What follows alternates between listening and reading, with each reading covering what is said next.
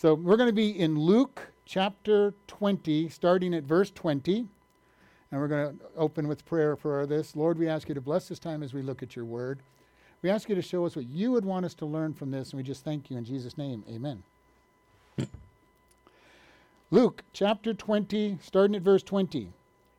And they watched him and sent forth spies which would feign themselves just men, that they might take hold of his words, so they might deliver him into the power of the authority of the governor. And they asked him, saying, Master, we know that you speak and teach rightly, neither accept you the person of any, but teach the way of the Lord of God truly. Is it lawful for us to give tribute unto Caesar or not? But he perceived their craftiness and said unto them, Why tempt you me? Show me a penny, whose image and superscription has it? And they answered and said, Caesar's. And he said unto them, Render therefore unto Caesar the things which are Caesar's, and unto God the things which are God's. And they could not take hold of his words before the people, and they marveled at his answer and held their peace. We're going to stop there because here we see a trap being sent for Jesus. And I think oftentimes, if you do any witnessing, any talking, you oftentimes will find people that are trying to set a trap for you. What is it that you believe? What is it that you're going to say that they can get hold of and say, well, you don't live it, you don't act like this, well, you Christians, you're all the same. They're always looking for something. And here they're setting a trap, and you go, well, who are the they? Well, on the previous part of this, we had the high priest and the scribes have been giving Jesus a hard time, so they are the they being referred to. So the high priest and the scribes are working on trying to get this, and it says they sent forth spies. Now, it's interesting that this word for spies is kind of like what we think, but it's somebody who's been paid to go find somebody what somebody is saying so they can entrap them. So it's a little more than just being a spy stealing national secrets. They're going out there purposely to try to trip him up and get him to say things. And, been there, done that, had people purposely try to get you to say something that they can use against you. It's very much the way the world thinks about it. They're going to tear you down. They want you to say something.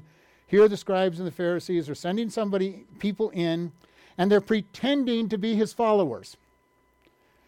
Pretending to be his followers when they're not his followers. And this is something we need to be aware of, because there are oftentimes people that come into churches, into Bible studies, into groups that you have out there that are coming in just to find out what's going on. How can we upset the apple cart? What can we do to make people not very happy?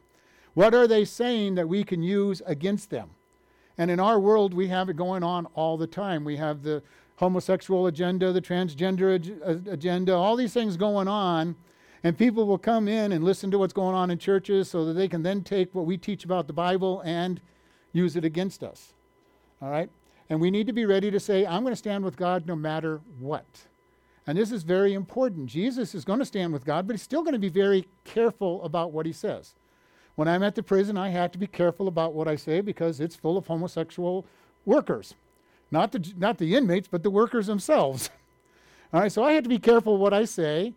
If they ask me directly, they're going to get what I believe, very gently, but they're going to get what I believe. And my answer is always the same. God calls it a sin. That's what I told everybody, and I've always told them that. God calls it a sin. It's between you and God what you're going to do about it. Because our job is not to judge people. Our job is just to say, this is what God says. All right? When I find somebody who's committing fornication, I just say, you're committing fornication. God calls it a sin. My job isn't to try to make somebody feel bad or good about it or guilty about it. My job is just to say, this is what God says. And that's what we do as Christians. This is what God says about this. All right? Not that you're going to hell because of it. They are going to hell, but I'm going to tell them they're going to hell for sin, not for any one sin that they're going to do. But, we need to be able to understand our job is to be loving and not condemn. When they stand before God at the white throne judgment, they will be condemned if they haven't accepted Jesus Christ as their Lord and Savior at that point. My job is to just tell them God calls it a sin. And then I can go into the wages of sin is death, but the gift of God is eternal life, and all the other verses that we go into salvation scriptures. But these guys are coming in, they're pretending to be his followers. And you're going, and a lot of people will go, well, what's so hard about that? There were only 12 of them. No, there were hundreds of them. Jesus had crowds everywhere he went. He had the 12 that he called as his disciples, and they went everywhere with him. And then there were all the rest of the people that followed him. If you read carefully, you'll see that he had all kinds of people around him. In the upper room, there's 120 people that were his disciples. So there were people all the time. So there were many people that would come in, and oftentimes the scribes and Pharisees will pretend to be a follower. And this is something that is very interesting because people will oftentimes pretend to follow God.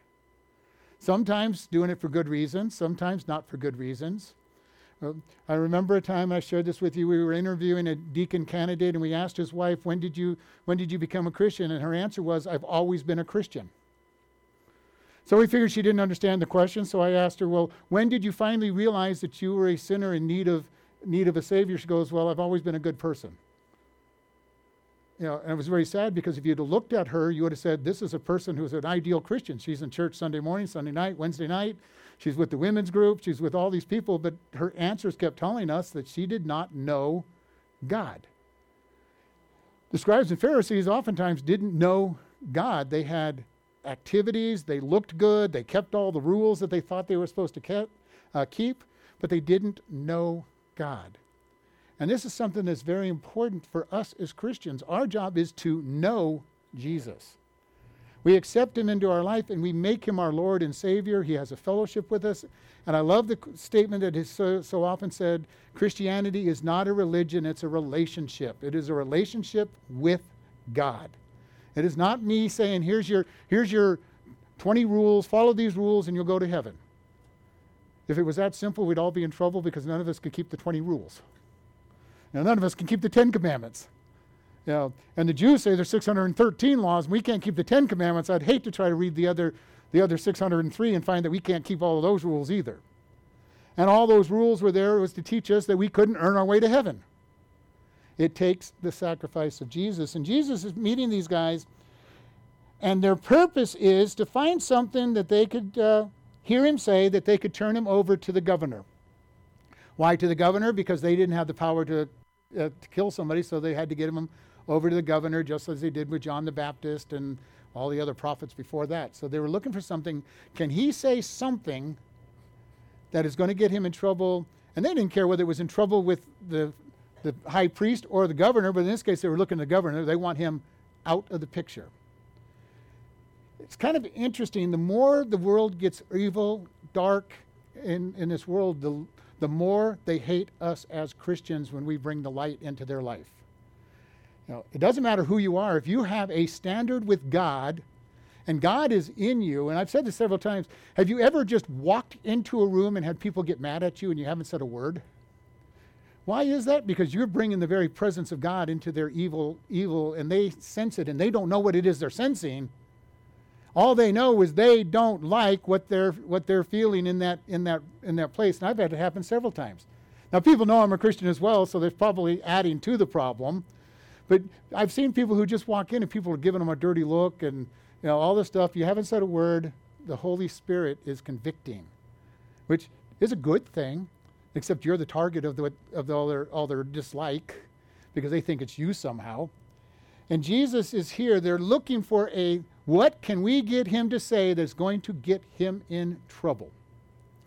And the next thing they do is they flatter him. They tell him, Master, we know that what you say rightly, neither accept you, the person, but you teach the way of God truly. So they're going, hey, we know that you teach right. Now, as far as they're concerned, he is not teaching right. He's violating all the traditions of man. Because we've talked about this, the Jewish people have this problem. God gives them one rule, and then they add a whole bunch of rules around that rule. All right? When God said, you shall honor the Sabbath day and not work, and then they put a whole bunch of rules around that rule trying to define what work was. And I understand that. What is work? I don't know what work is myself sometimes because I'm a workaholic, so I like to work, and it's fun for me to work, and God says I need to stop and just settle down once in a while. And they tried to define work. How much could you lift? How far could you walk? What could you carry? What could you not do? And so they had all kinds of rules, and Jesus purposely, I think, many times violated their rules. How many times did he heal somebody on the Sabbath day? And they would keep going, there's 6 days when you can do healing, don't do it on the Sabbath day. What a sad way to be, so legalistic that you don't want to see the works of God being done. And in our day and age, we're being told, well, you guys can do whatever you want in your church and at home, but don't ever dare bring it out to the workplace. Don't dare bring it out into your life. It's going to keep getting worse, already. The more you want to bring God out, the more they're going to rebel, because that's how evil our world is getting. They don't like to hear truth. They don't like to even think about God. It's an amazing thing when you talk to people that they don't like anything to do with God, and will try to come out at you. So these guys are saying, what can we do? First they flatter him, we're all on your side, Jesus. Tell us whatever you want us to know, and we're on your side. We want what you want. And then they ask him the question that they wanted to ask. Is it lawful to give tribute to Caesar? Now we read this in English and we don't really think of it as that big a deal, but this word for tribute isn't just tax. We think of it as tax, but it's more than that. It is not a tariff for doing business on transporting through the ports. Every country has tariffs on their goods coming in and out. It's not the word for the temple tax, where you help support the temple. This word for tribute was tax on the land. Now, the thing about us here in America, we pay tax on the lands all the time. You don't own anything. You have to pay tax on your car, your house, and if you don't, the government takes it away from you. Well, true in the Romans' day. However, for the Jews, the land was theirs. In the Old Testament, God said, the land is yours. He divided the lands between the families, and you couldn't even truly sell your land, because every 50 years there was the year of Jubilee, and you got all your land back. So you really couldn't even sell your land. You couldn't sell your land, long term. You could sell it for a short period of time because it was going to come back to you. You didn't lose your land because God had given them the land. So from their perspective, Jesus is going to be wrong no matter what he says. If he says, yes, pay it, he's violating the Jewish rules of taxing the land. If he says, don't pay it, they're going to have what they wanted. They can take him up to the governor and say, hey, he's causing dissension. He's telling people not to pay their taxes. Go beyond this also is that he has been claiming all through this section to be the Messiah. The Messiah is to be the King of the Jews. So this way also, if he says, yes, give it to Caesar, he's claiming that I'm not the king, I don't deserve the tribute. And if he claims it, then he's now in opposition to Caesar. They think they've got him. He can't answer this question in any valid way and get out of it as far as they think. Have you ever been asked questions from people that it doesn't seem like there's a way out of that question that makes any sense without causing problems? I love that the Holy Spirit indwells us, and he will tell us how to answer questions if we will allow him to work through us. There have been times when I've talked to people and I'm going, man, I don't know who this is talking, because it's not me, because these words are too good. They're going to get through. They're getting through. The Holy Spirit can speak through us. In this particular case, they've got him set up. They go, we've got him. He's either going to upset Rome or he's going to upset the Jewish people. The people think he's Messiah, and if he's saying give taxes to Rome, then he's claiming he's not Messiah. If he says give taxes to them, then he's telling them that they don't own the land, and the government has the right to do what they want. So they think they've got him. This happens a lot. When you're witnessing to somebody, they've got all these I got you questions that they want to ask you. I really got you. You can't get out of this one. And, we want to be careful with those. Don't make up answers when you're in that situation. All right? And I've told you the best thing to do in those situations is a really great thing, because I know when I've talked to people over the years, the one thing they keep telling me is I'm afraid to witness because they might ask me something that I don't know the answer to. And you all know, because I've said this before, that is a wonderful thing if they ask you something you don't know, because your answer is real simple. I don't know that answer. Let me go find that answer, and let us talk again tomorrow or next week or whenever it's convenient. You go find their answer, and then you hope they ask you another question they don't know or accept Jesus, one or the other. Does that take away the fear of being asked a question that you don't know? Because it is a great opportunity to turn it around on them.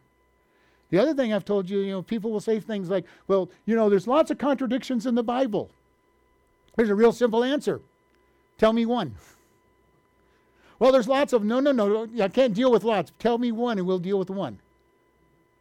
They're not going to have a contradiction in the Bible. They'll give you like 5 ideas that they think are contradictions. And if they do, say, I don't know the answer to that. Let me go find it. Come to me and I'll tell you the right answer to tell them back, because I know the 4 or 5 that they're going to tell you. And they're all easily answered. All right? So don't be afraid of those types of questions. If they ask you things you don't know, it's a perfect opportunity to come back and talk to them. Or if you want to and they're willing to, bring them to talk to somebody that knows more than you do. They're already listening to you, so you can make another appointment. Just say, I got to go find that, I got to go find that answer. Gets rid of the problem of this. Jesus is in a place he doesn't have to go, I've got to find an answer. He tells them, show me, it's defined as a penny in here, but it's actually a denarii, it's the full day's wage. He says, show me the coin that we're going to use for a day's wage. And he goes, whose image, and it says superscription on here, but whose title is on it? All right? Whose image and whose title is on it? Can you imagine? This is just a simple answer. He goes, show me the coin. Whose coin is it in the first place? It's Caesar's. And then his answer is so simple. Render unto Caesar what is Caesar, and unto God what is God's. Now, if they had held up a temple shekel, then they would have said, give this. And he goes, well, that goes to God. Depending on what they showed him, he should have told them what to do with the particular one that they're giving him. In this case, he knows they're going to show him a Roman coin because that's what they're asking about. But one of the things for us when we're talking to people, keep things simple with people. Don't try to outsmart somebody. If you have an answer, give it to them.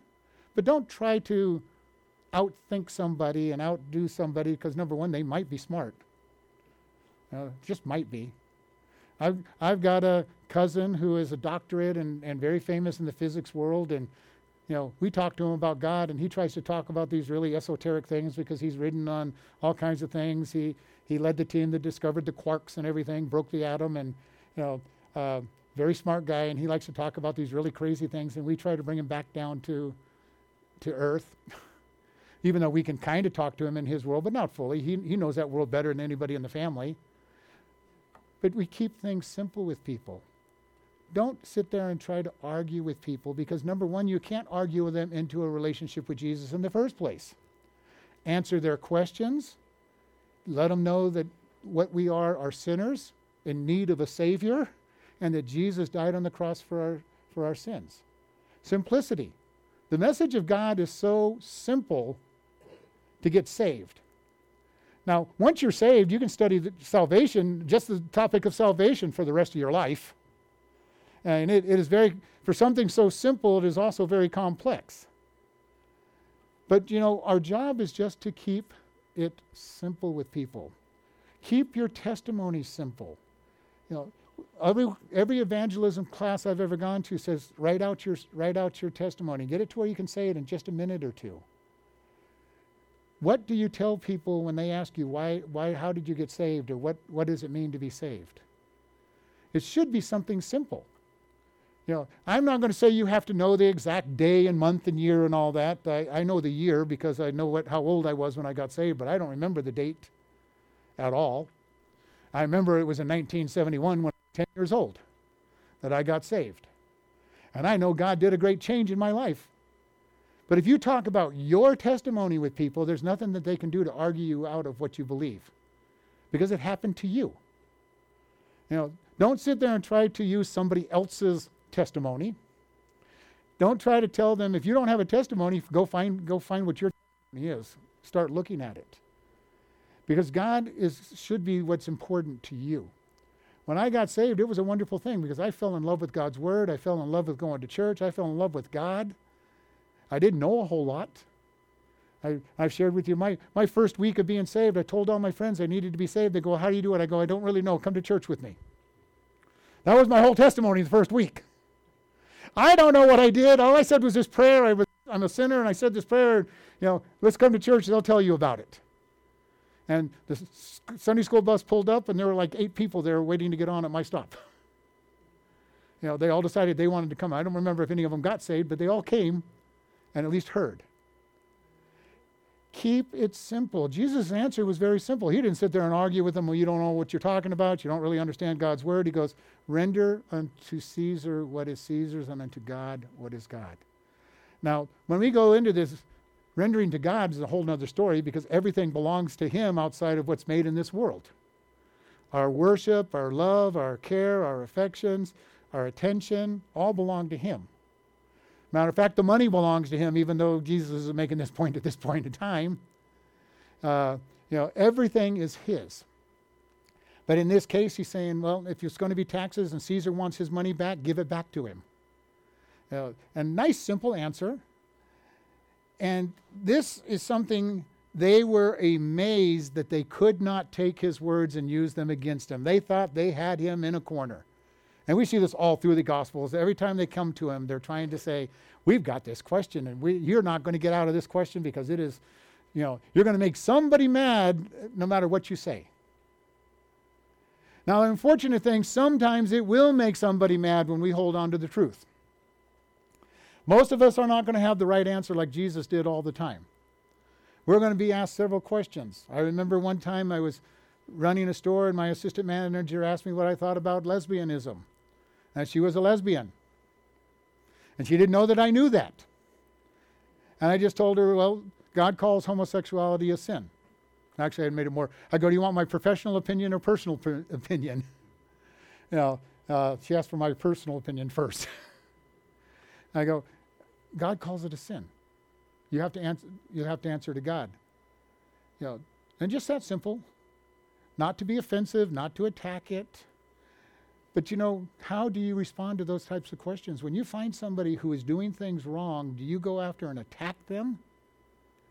Or are you loving and kind in the way that you deal with them? And it is very different. You can say very hard things in a very loving way if you practice. And this is what we need to do. Jesus was very loving toward them, saying, this is the answer. And they could not get hold of him. They could not get the people to be mad at him. They could not have something to go to the governor with and say, hey, he's telling people not to pay taxes, which is what they expected him to say. They were going to expect him to say, don't pay taxes. He's claiming to be the Messiah, and it's a Jewish law that they don't pay taxes, but they're in Rome, the Roman Empire. So in Rome, you had to pay taxes. So this very interesting answer that Jesus gives is render to God. Render to Caesar what is Caesar's and to God what is God's. So the question I have for us is, are we rendering to God what belongs to him? I don't even want to deal with the Caesar side of this because we pay our taxes, hopefully, and right now we're in tax season. For all of us who have to file those forms and may or may not have to pay taxes. I write a check every quarter to the government so that they can not have to pay taxes by the end of the year. But I don't know if you realize pastors are self-employed, so we have to pay taxes ourselves. But every quarter I write my checks to the federal government and the state because that's what they want. Whether I like it or not is another story. That's it's what they want. But do we also render to God? What is it that God is asking us to do? First and foremost is to give him our life, to surrender to him as Lord. The idea of being the Lord and Master in America is hard for us. We are self-reliant people in America. Nobody tells us what to do. Nobody is going to control me. I'm self-reliant. I don't like my government. I vote them out of office. I don't have to do things the way they want very long. The only thing about that is that's not what God asks. He says, I want to be your Lord. And what's a Lord? That's the person that can tell you what you're going to do. Do we really, when we're reading the Bible, do we really look at it and say, God, what is it you're telling me to do? What are you telling me to do? We need to be able to get to that place where we're going to serve God when he gives those commands.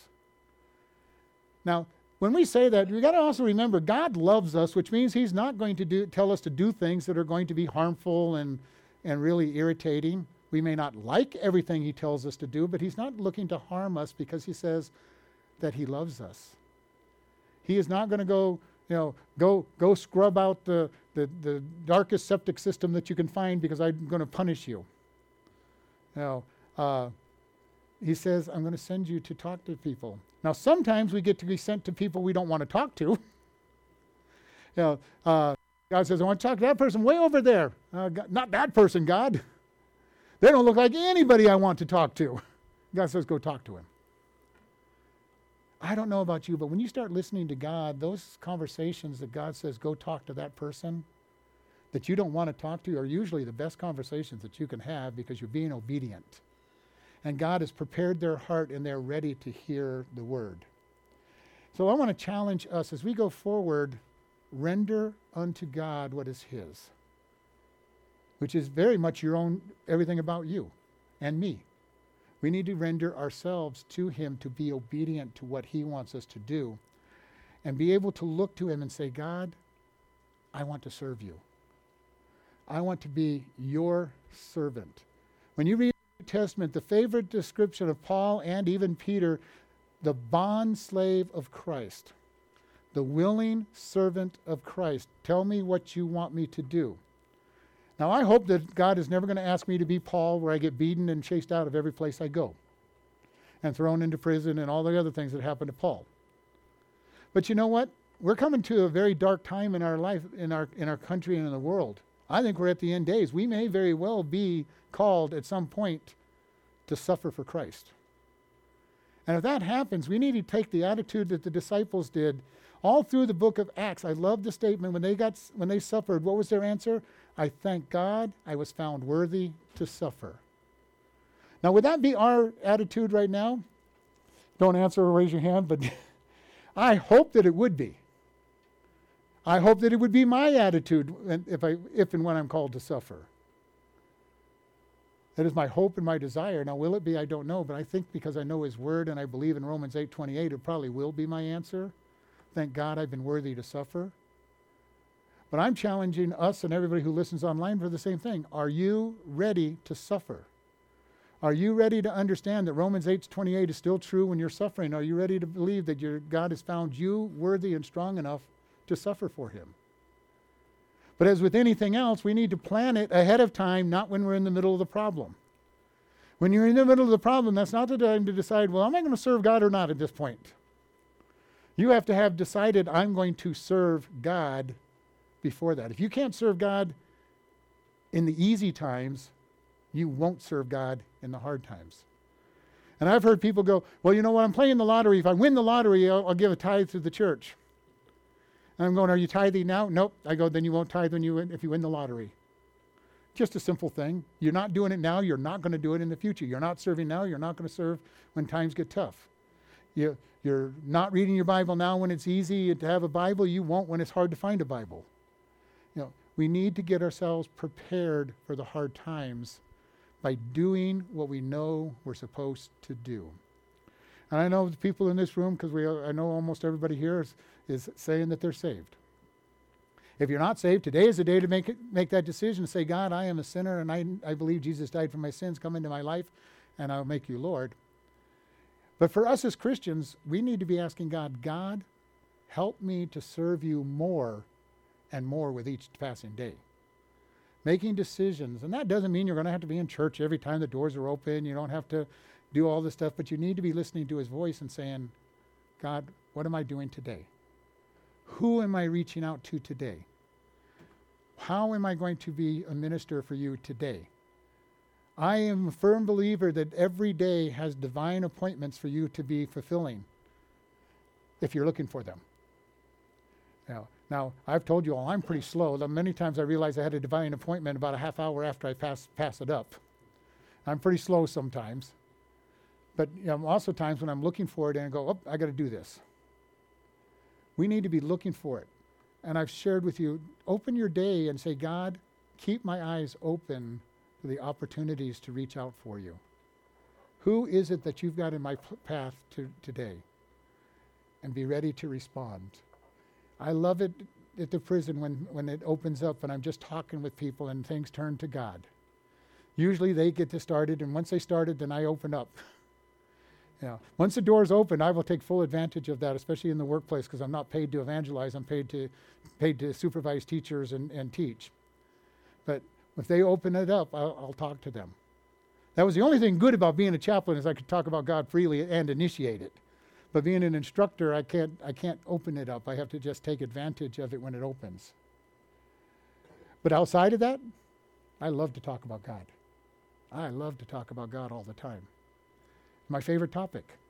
I used to be a football fanatic. I used to talk about football all the time, and now I don't even care about football. I talk about God. But we need to be able to understand what it is that we're looking at. Who are you going to serve? How are you going to serve? Lord, we ask you to bless this time as we get ready to go. Lord, if there's anybody listening that doesn't know you, that we ask today that they will turn their heart over to you. They'll recognize that, Lord, I am a sinner. I cannot keep your words and your laws. I accept Jesus' death, burial, and resurrection, and come into my heart and save me. And Lord, for each of us that are, we just ask you to give us the unction and the power and the desire to seek after you and to serve you in all that we do. And we thank you in Jesus' name. Amen. Listening friends, where will you be when you die? We ask this question of a lot of people oftentimes, and the biggest answer we'll get is, I hope I will be in heaven. If hope is your answer, you don't know God, and that's a problem. We all have sinned and come short of the glory of God. The wages of the sin is death, but the gift of God is eternal life. If you do not know for sure that you're going to go into heaven, please today make your decision to follow him. It is simply just ask him, Lord, I am a sinner. Please come into my life and save me, and make him your Lord. If you've said that prayer, let us know so that we can send you a new believers packet. You can contact us at office@chloridebaptistchurch.com or even pastor@chloridebaptistchurch.com. Or you can just send us a regular letter at Chloride Baptist Church, P.O. Box 65, Chloride, Arizona, 86431. Thank you very much for listening, and have a wonderful day.